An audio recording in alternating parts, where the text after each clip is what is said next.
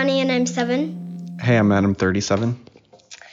And today we made a list. Well, my dad, he printed a list of things of what we should say because we didn't really have anything in mind. So we just printed a bunch of random things that we've been doing this week.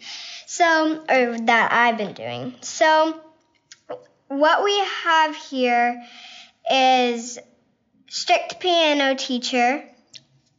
Lately, my dad has been kind of being a little strict. Well, he's kind of always a little strict. When I'm doing my piano practice, because when I don't know something and I'm just trying my hardest, my dad's like, no, that's not it. It's not it. That's not it. Try something else. Try something else. And I don't mean to do the same thing and like mess ups, hard work of mess ups, because it's just hard to remember, like, did I already do this? Was it the wrong thing? Or something like that. My dad's always kind of strict about it. So strict is putting it nicely. What it actually is me not being a good teacher. But I think that it just so happens that impatient teachers often do reach the end result that all teachers are trying to reach. Maybe in some cases more efficiently, because fear of messing up in front of an impatient teacher is sometimes a good motivator. It's not the best way to teach. I wish I could teach you. I wish I could be a kind teacher who really knew how to convey how to play piano to you in a better way. Like Abby. Is Abby better? But who's going to teach you? Who are you going to end up learning faster from and better from? Me or Abby? Abby. Okay, maybe you're right. Who knows? But this is I'm trying to get better. This is the only way I know how to teach. Or I guess what I'm trying to say is I can't control my frustration whenever this is all music centric too. It doesn't matter who it is. If I hear somebody playing music and it's like, or doing something on a computer or doing carpentry. Actually, no, I'm just an impatient person. Is it okay that I'm this way? How do you want me to be different? I don't want you to be different because I guess strict is kind of a good way to get something in people's minds so they can be better learners and they can be better at something.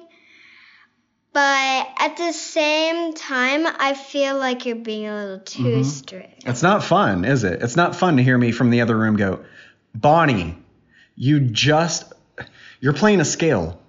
Da-na-na-na-na-na. Why would you go down? You went da-na-na-na-na-na. Why would you go back down? You know, a scale goes up. You know, that's how I sound.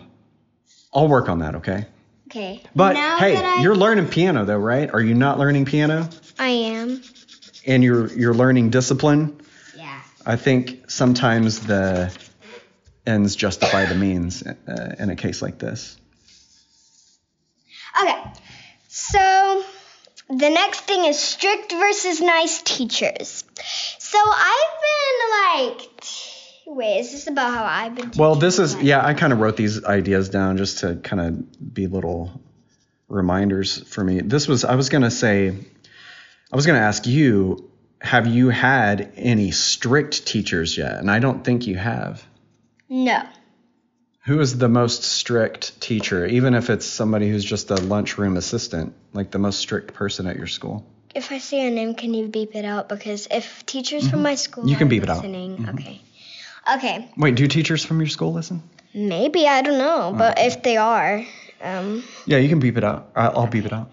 It's hard to say because there is a couple of teachers that are pretty strict on a lot of kids, and I'll just say she was a sub, and I don't know her name actually, so yeah, but I don't remember it, but she was really kind of actually mean. She wasn't really strict, she was actually kind of mean. She was yelling, and it was in kindergarten, a kindergarten sub, and it was when I wasn't used to being away from my parents for a whole day because that was after pre-K. So because that went on for a long time, and then I finally got used to it like at the end of the year. So that was when I was like, and especially when I had a strict sub, a mean sub. Well, at first she was strict, but when I was like crying because she was really strict, she was actually kind of mean at first too. I was like crying because of that, and I didn't want to be away from my parents. And then she was like, go to your seat and cry and pout until you can stop and come back to the carpet. And she was actually being really mean about it. I don't know if that is the way to teach any sort of lesson, or I don't know what even the lesson would be that she was trying to teach you, but... She was just teaching ABCs, I think. Well, I mean by saying don't cry. Whenever a kid's crying and you say, hey, go sit down and stop crying, sometimes that could be something that makes sense to say to a kid, but probably not at school if you're missing your parents. Yeah. Yeah. That reminds me of bad experiences I had in like going to a daycare, and they made me lay down for a nap, and I didn't want a nap. I wasn't tired. And they were like, go lay down for a nap. And I would get up, they'd put me back down. It was a cot. I was laying in a cot. It was a bad experience. Okay, the next thing is the spelling bee. If you guys do not know what a spelling bee is, all you kids out there probably have something close to a spelling bee at least. So, I have a thing called a spelling bee, and it's where you have a number on you, and I was number 7, so it was my first time being in it in 2nd grade. Last year's the 1st grade you could do it, but I wasn't signed up for it. This happened last week at your school. Last week. There's 5 rounds, and I got 2 words right, and the last word on the 3rd word, I messed up on that one. The first word you had was dress. You got it right. The second word you had was navy? Yeah, navy. Yeah, it was navy. And then you had, what was the word that you missed? Current. Torrent. Oh, torrent. Yeah. So torrent, I messed up on 2 R's I did 1 instead of 2. You said torrent. So, Torrent. Torrent. And then I accidentally did that, and but they said, it was actually T. That is incorrect, sorry. And no, she said, sorry, that is incorrect. And then this is how you actually spell it. Torrent. Bonnie got dress on the first round. Some kids were getting like perpendicular on the first round. No, not that hard, but they were getting harder words, right? Did you notice that? Some kids were getting some hard ones. I was like, hopefully you don't get a hard one. And I was like, no, they'll be easy on you. But then I was like, wait, what? No, they're not going to be. This is the first round. They're making it really hard. Oh, my God. I got to be careful. After you missed torrent, I bailed out because I had to get home and do some work. But your mom stayed, and she said that the last 2 people standing... What? Do not give it away. I want to say. Okay, you tell us how it ended. Standing is really awesome. So there's this one girl named Isabel, and there's one boy named Xavier. Who's in your class? Yeah. And Isabella is in a different class. I don't know what class she's in, but yeah. So,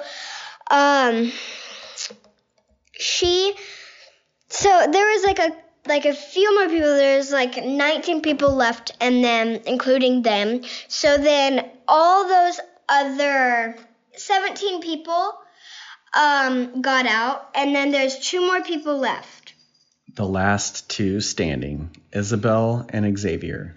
With the last 2 people, the rules changed to not single word elimination, but you had to spell 2 words in a row. So one word, but if you get that word wrong, you have 1 more word to do.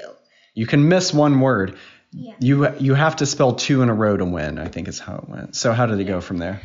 So how it went from there, so Xavier, I don't know, I think Xavier got his first one right, and then Isabel did.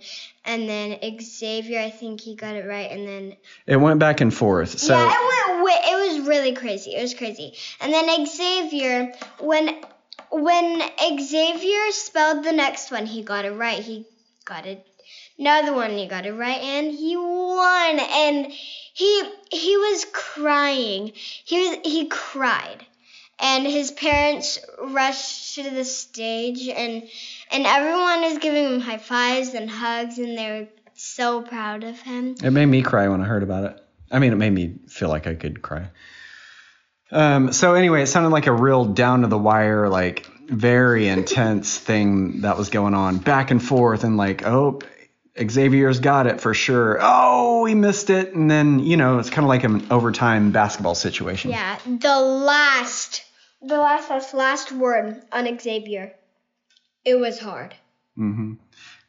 Okay, moving on. Next bullet point. Playing teacher.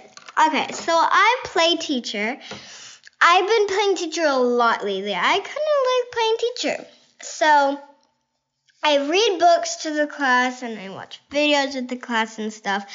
What does it even mean that you're playing teacher? Where do you do it? What are you doing? Oh, I do it in the living room. And I have the TV set up. Sometimes I do it on my computer, which is a tiny screen, so it doesn't really work. But sometimes I do it on the TV because when I was little, I always used to watch PBS Kids. And we watch PBS Kids a lot for, like, shows at school to watch to take a break also. So. And I'm your you make me be your student sometimes, right? Yeah, sometimes. I read books to the class and stuff like our teachers at my school do and stuff. It's really What do fun. I do sometimes when I raise my hand? He makes a fart noise with his mouth and he pretends like, ooh, someone farted. And it's very annoying. I wish you could stop. Whenever she's can we reenact it real quick? Act like you're being teacher right now. Okay, class, so today we're going to read a book. Stop! You're going to 5 minutes of recess if you don't stop. That's disgusting and you don't do that. Okay, so that was a little reenactment of what goes on, but usually That's not what I do. I was just kind of embarrassed. No, you are a strict teacher, which is why I made this list about strict teachers, is because... But that's not what I do. No. No, it's not. You are strict. I'm going to catch you. I'm going to slip this recorder when you least expect it, and we'll let our listeners decide if you're strict. Like you did when I was playing teacher in my bedroom once in kindergarten, and you slipped it under my door, and but I you were found it, being and I was like, sweet wait a then. minute. You were being sweet then. If you want to hear that episode, it is our most listened to episode, and it's called. It has some NPR radio names in the title, like Alex Goldman, Ira Glass, something else. So search. It's episode 145. No, it's not. You're just guessing. So I'm sorry to interrupt you. Your mom just tried to FaceTime you. Let's wrap up this ep. When you're in there playing teacher, whether I'm your student or not, would you call yourself a strict teacher? Yes. You are, right? Yes. Because here's a very common thing for me to hear you say from another room. It's like, okay, guys, we're going to be reading a book called The Snow Bear today. The snow bear went to the mountain to find... Johnny, no talking. The snow bear went to the mountain to find his mother. He couldn't find his mother. He was lost. There was a blizzard. Allison! Go to the principal's office. No, I don't care. I don't want to hear it. You're disrupting the class. Is that not an accurate representation? You kind of sound like that, don't you? Yes. Yeah. Why? Do you get that from me? No, I just like to be a strict teacher. Why? I don't know, there's not really a reason. I just like to. So does that help you understand why I'm strict about piano a little bit? Yeah. As soon as you stop playing strict teacher, I'll stop being strict piano dad, okay? Okay, I'll be strict teacher. Oh, so you like the strict piano dad? No, I don't. I'm just kidding. Okay. I think it's good for you. And you keep teaching your class that way because I think it's good for them, okay?